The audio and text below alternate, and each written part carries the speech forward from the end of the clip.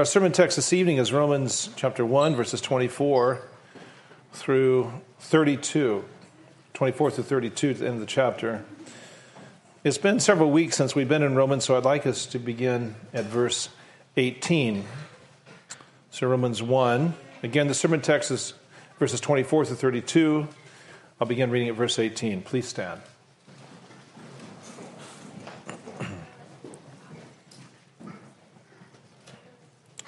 Romans 1, verse 18. For the wrath of God is revealed from heaven against all ungodliness and unrighteousness of men, who by their unrighteousness suppress the truth. For what can be known about God is plain to them, because God has shown it to them. For his invisible attributes, namely his eternal power and divine nature, have been clearly perceived ever since the creation of the world, in the things that have been made. So they are without excuse. For although they knew God, they did not honor him as God or give thanks to him. But they became futile in their thinking, and their foolish hearts were darkened. Claiming to be wise, they became fools, and exchanged the glory of the immortal God for images resembling mortal man and birds and animals and creeping things. Therefore, God gave them up in the lust of their hearts to impurity, to the dishonoring of their bodies among themselves, because they exchanged the truth about God for a lie, and worshipped and served the creature rather than the Creator, who is blessed forever. Amen. For this reason, God gave them up to dishonorable passions. For their women exchanged natural relations for those that are contrary to nature, and the men likewise gave up natural relations with women, and were consumed with passion for one another, men committing shameless acts with men, and receiving in themselves the due penalty for their error. And since they did not see fit to acknowledge God, God gave them up to a debased mind to do what ought not to be done. They were filled with all manner of unrighteousness, evil, covetousness, malice. They are full of envy, murder, strife, deceit, maliciousness. They are gossips, slanderers, haters of God, insolent, haughty, boastful, inventors of evil, disobedient to parents, foolish, faithless, heartless, ruthless. Though they know God's righteous decree that those who practice such things deserve to die, they not only do them, but give approval to those who practice them. Please be seated.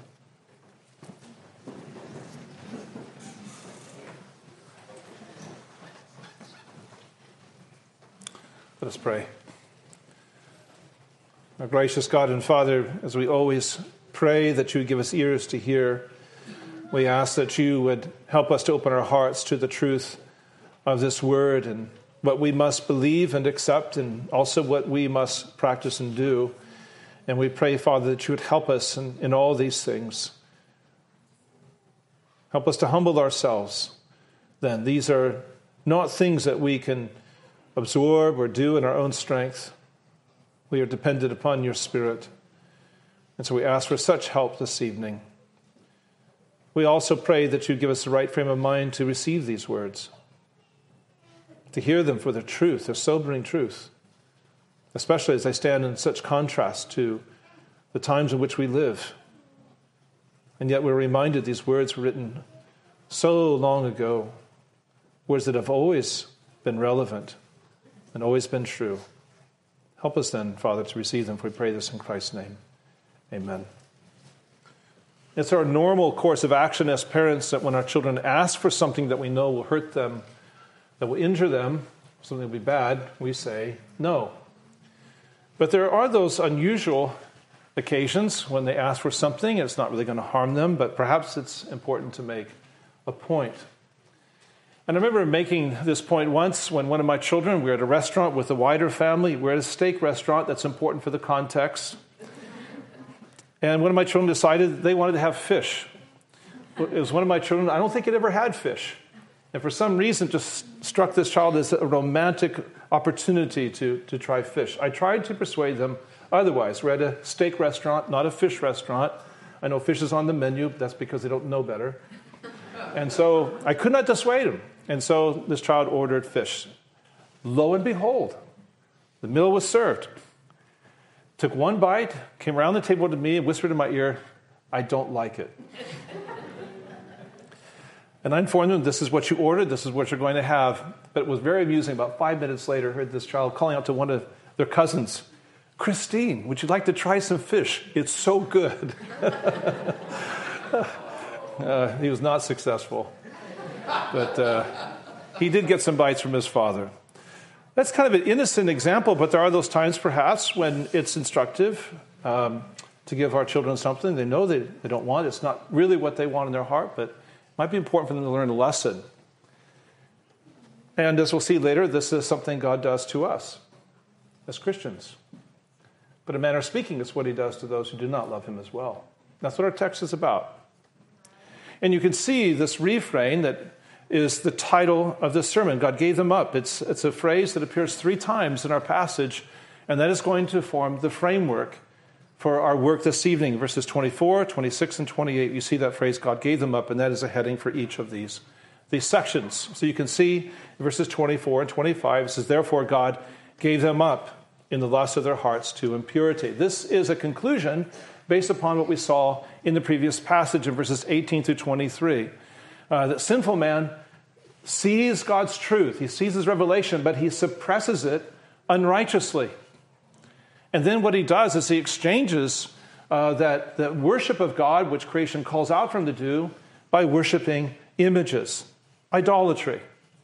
And our passage is reaching a conclusion, a threefold conclusion, based upon what verses 18 through 23 are saying. That therefore, in light of that, God gave them up. That's the refrain, 24, 26, and 28. God gave them up or handed them over, delivered them over. Translations have this differently. They all mean the same thing.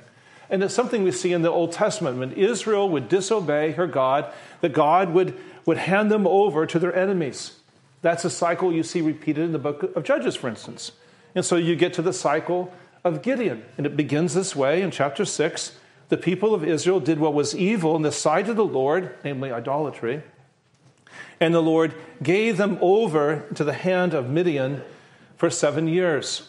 And this is exactly the same idea that we see in our passage. It says God gives them over to impurity, namely to the dishonoring of their bodies. It's talking about those sins that involve our bodies. Now, he's going to return to that in a little bit here. But first, we need to make a really important point. Why does he do this? What is the reason? And right away he tells us in verse 25, it's because they exchanged the truth about God for a lie and worshipped and served the creature rather than the Creator. In other words, verse 24, God gave them over to impurity. Why? Verse 25, because they exchanged the truth about God for a lie. That is exactly the same logic we had in verse 23. He's repeating the same point. They exchanged the knowledge and the glory of God for the foolishness of idolatry, making images of men and creatures. We could put it this way. If it is true to say that humanity's fundamental task, most fundamental task, is to glorify God, right? That's our chief end, right? That's what a catechism says. To glorify God, to worship him, to honor him. Then that means that our fundamental sin is failing to worship him and honor him and glorify him. In other words, idolatry is the root problem, not sexual sin.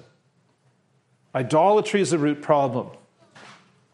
It's false worship. That's the cause, not the consequence. And we have to read the text that way because the fundamental truth of the universe is that the Creator exists and he exists to be worshipped and served and loved.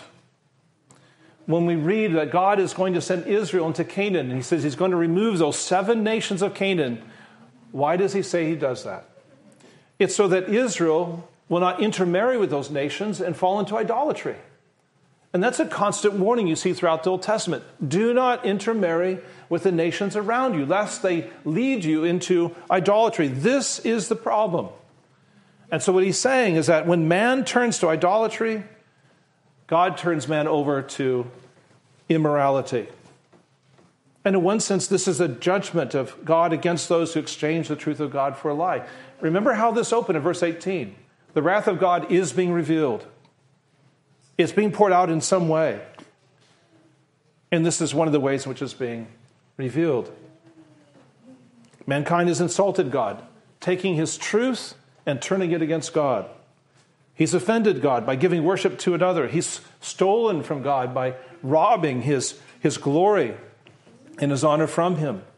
And so in this passage, what we could say is, if we could paraphrase it, and this is a paraphrase, God is saying something like this. This is what you want? Fine. I'll give it to you. And you can pursue the madness and the degradation of sin. This is what you want, but it's going to ruin you. It's all because they gave themselves over to spiritual impurity, and God gives them over to sexual impurity. They abandoned God, so God abandoned them to their own desires, to what they want. He says exactly the same thing in verses 26 and 27. God gave them up. But now he entitles it to dishonorable passions. And what he's describing in a very subtle way is how man's sin is descending. That impurity of lust is growing to dishonorable lust. And he illustrates it this way, that natural relations are descending to unnatural relations. But God designed for male and for female is becoming reversed. It's being turned on its head. And it's striking that he signals out male and female, that he says that explicitly. He's referring to the creation account, which doesn't simply say that God created mankind. It's not what it says. It says he created man, but he made them male and female. And it's setting up their purpose and why he created them. And he's using that exact language to make this point, to underline it. And to point out that homosexuality is an example of the indecency of man's sin. And he's making a parallel point here by singling out this sin. By this sin. He says what idolatry is to spiritual communion with God, homosexuality is to physical intimacy with one another. There's a parallel here. Just as idolatry is a violation, it's a perversion of what is natural, so also is homosexuality. And so he's making this parallel case here. They exchange the truth of God for lies, so God hands them over to exchange natural relations for unnatural ones. They abandon the knowledge of God, and so God hands them over to abandon the decency for indecency. These are people who want God in their world, and God says, yeah, you can live now in a world where there is no restraint. What's interesting is how he concludes. He says, they receive in themselves the due penalty for their error. The due penalty here is telling us there's a sense of justice in this. I think on two levels. First of all, they purposely close their eyes to the light of God's truth, and they deliberately turn their thoughts from God towards what they desired. This is a deliberate choice. This is purposeful. It's intentional. So in that sense, there's a justice in it. But secondly, what he's saying, and this is a crucial thought, and this is found in the Old Testament as well, that their desire is their punishment. In other words, this descent into deeper corruption is sin's retribution. There's a penalty in itself. There's something egregious in itself, that the sin intensifies and it aggravates itself because God's not restraining it. He's delivering them over, so there's no restraint here. God's abandoning them to what they want. And so they reap what they sow, but they reap to destruction. It's a terrible thing to read of what's happening by their choice. And thirdly, he talks about being given over to disgrace in verses 28 to 32. Look at verse 28. And since they did not see fit to acknowledge God, again, there's a kind of another way of talking about glorifying God and worshiping God, God gave them up to a debased mind to do what ought not to be done. So dishonorable lusts give way to disgraceful lusts and to depraved thinking. In other words, they're not checking those reckless desires, and so their hearts become hardened, and now there's no room for God in their mind, and so God gives them over to an unfit mind. And what he's saying in these final verses here is that now they are thinking the unthinkable, which is encouraging them to do the inconceivable. And so now he opens it up to a whole list of sins that illustrate the depth and the comprehensive spread of the depravity of their hearts.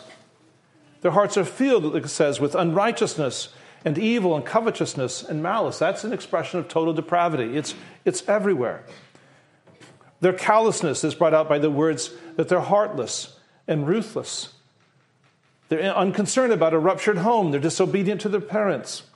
They're willing to destroy the reputations of others as gossips and as slanderers. And more than that, they're willing to destroy others because they're full of envy, murder, strife, deceit, and maliciousness. And they're stubborn and arrogant. It says haters of God, insolent, haughty, boastful, inventors of evil, and foolish. And what he's saying here is that the desires, these are totally unrestrained desire. This is wanton desire. There's no control, no brakes on what they want. And in verse 32 it says it goes this far that they know that such wickedness deserves death, and yet they applaud others who practice these things. There's something truly depraved about this. It's not enough for a person to be damned themselves, to have to drag others down with them. They know the judgment of God looms over such things, and yet they're cheering people on to their own ruin. There's something sick about that. A person who delights in seeing other people destroy their lives. Who's that describing? That's the devil. And so we come to the climax of this, of God handing them over to ever increasing, ever deepening, ever intensifying and aggravating sins and desire for sin. And now all dissipation and all the dissipation it brings. But this is what they want. And it's what they will get forever if they do not repent and do not trust in Christ. C.S. Lewis puts it this way: the lost enjoy forever the horrible freedom they have demanded. And that's illustrated so well in his book, The Great Divorce. Every person there making their case for what they want. This is what I demand. And so the summary of this is that the lost humanity exchanges the truth and the worship of God with the lie of idolatry. That is our problem. And so God gives humanity over to what we want and to our destruction. And that's why we pray that God would rescue those that we love from what they want. And we do so with compassion because we know what you and I would become if God was not there with his abounding mercy to rescue us. That's what causes us to pray. I think there's two questions that are raised as we consider a text like this that's just so clear. And one question we could ask ourselves is this: does God do this to us as Christians? Is this how he treats us? This is why we read that section of the Confession of Faith. I think it's one of the real gems of our confession. There's nothing else like it in any Reformed symbol, in my opinion, than chapter 5.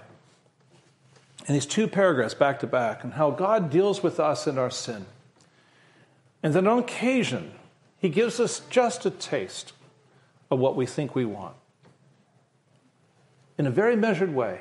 It says, for a season, for a short time. It says, you are insistent this is what you want, I'm going to give you just a little bit of taste. But why does he do that for us? The confession says it's to soften our heart. It says that God may leave that child of God to their temptations and the corruptions of their heart for a time in order to do a host of things to bring about greater sanctification. First of all, to chastise us for our sin. Hebrews 12 brings this out. Or to show us the corruption of our hearts and to show us the presence and the power of a particular sin in our life. Or perhaps he does it to humble us, to make us more dependent upon him for his love, or to go to him more earnestly, or perhaps more often in prayer to seek his help. Or perhaps he does it to make us more watchful and wiser and more humble against those future occasions when that temptation comes and that sin. Malady is a tremendous medicine for the Christian. And God does all these things. Why does he do it? He does it to soften our heart. And yet, in paragraph 6, he says God gives those very same things to a non-Christian. And what impact does it have upon them? It further hardens their heart. God can give the very same form of cancer to a non-Christian, it only makes them raise their fist and clench their fist all the more tighter and say, this is the reason I hate you. And then I can tell you the testimony of a man who was dying from cancer. The tumors in his bones were beginning to burst and break his bones. He was in tremendous agony and pain. And one of his friends says, I just wish I had a magic wand I could wipe away cancer from the world. And this person said, I know what you mean. But if it wasn't for cancer, there'd be a lot less people in heaven. That God gives two people exactly the same thing, and the one that hardens their heart, and the other one that softens their heart and makes them beautiful. And that's what our confession is teaching us, that God has his purposes, and he allows us these small tastes, and just in the right measure, at the right time, the right way, to show you this is not what you want, and to soften your heart against him, even though with the unbeliever it would harden him. And because there's two contrasting purposes. With the unbeliever, God is letting them go. But with you, as a Christian, God is saying, I refuse to let you go. His promise is that he will never abandon us to our sin. He will never leave us to sin's full consequences. God lets us on occasion see the presence of sin in our hearts, but he never gives us over to the full power of sin. In those weak moments, you and I have shameful and impure desires that seem so strong to us, but God promises he will not allow it to run its full course. He will not allow our hearts to run away with his desires. John Owen, in the book Mortification of Sin, puts it so powerfully. He puts it this way. He says, every thought of lust would commit adultery if it could. Every thought of envy would steal if it could. Every angry thought would destroy another person if it could. But God restrains. He does not allow it. He holds us back. He shields us and he protects us. And as you grow as a Christian, you realize the thing that God is protecting me from the most is myself. That's why his grace comes in refusals. I think again of the promise in 1 Corinthians 10 that God is faithful. He's faithful. He will not abandon us to be tempted beyond our ability. He provides either endurance or escape. He will not give us over to a depraved mind. He will not give us over to these delusions that we embrace in those secret thoughts. He will not give us over to hard hearts. And the reason why is because he knows that these are the things that we do not want. Delight yourself in the Lord, and he will give you the desires of your heart. And he knows this. But why is this the case? Why does God not give us up to our sin? Why does he not give us over to suffer the full consequences of our sin? It's very simple. It's because of Christ. The Christ was given over for our sin. Christ was delivered up as our substitute. The word that's used here 3 times in verses 24, 26, and 28 is used frequently of Christ in the gospel accounts as he approaches his suffering. It's the very same word. Jesus spoke of his suffering in Luke 18.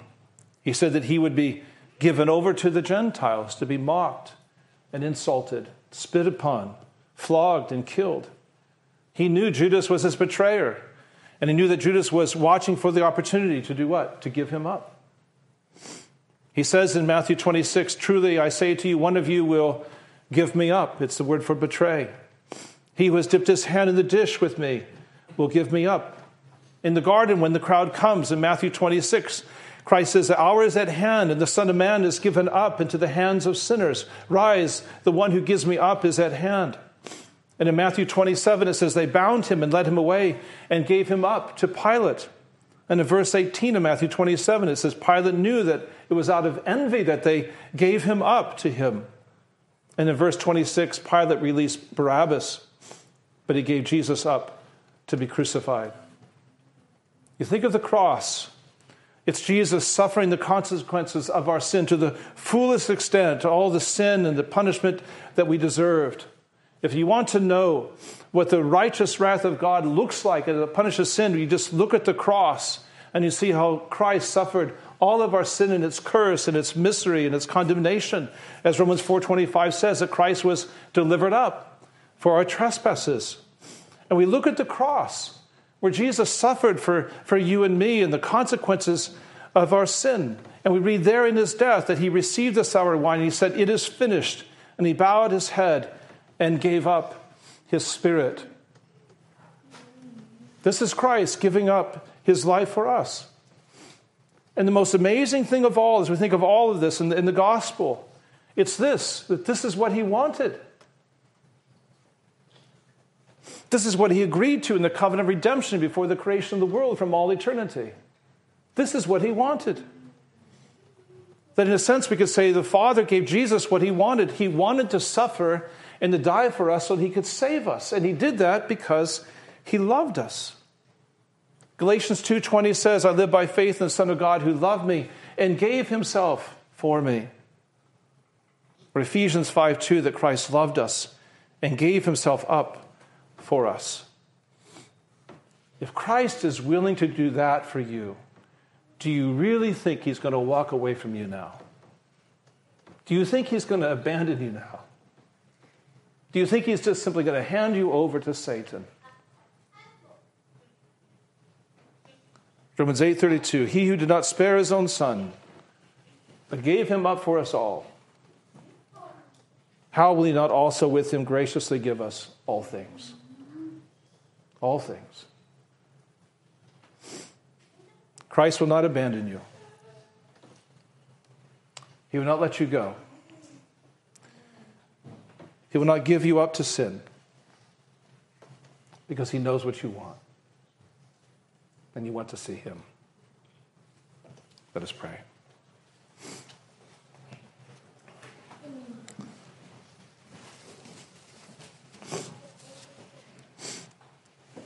Our gracious God and Father, we thank you for the promises of your word, that nothing in all creation can separate us from the love of God in Christ Jesus, including our sin.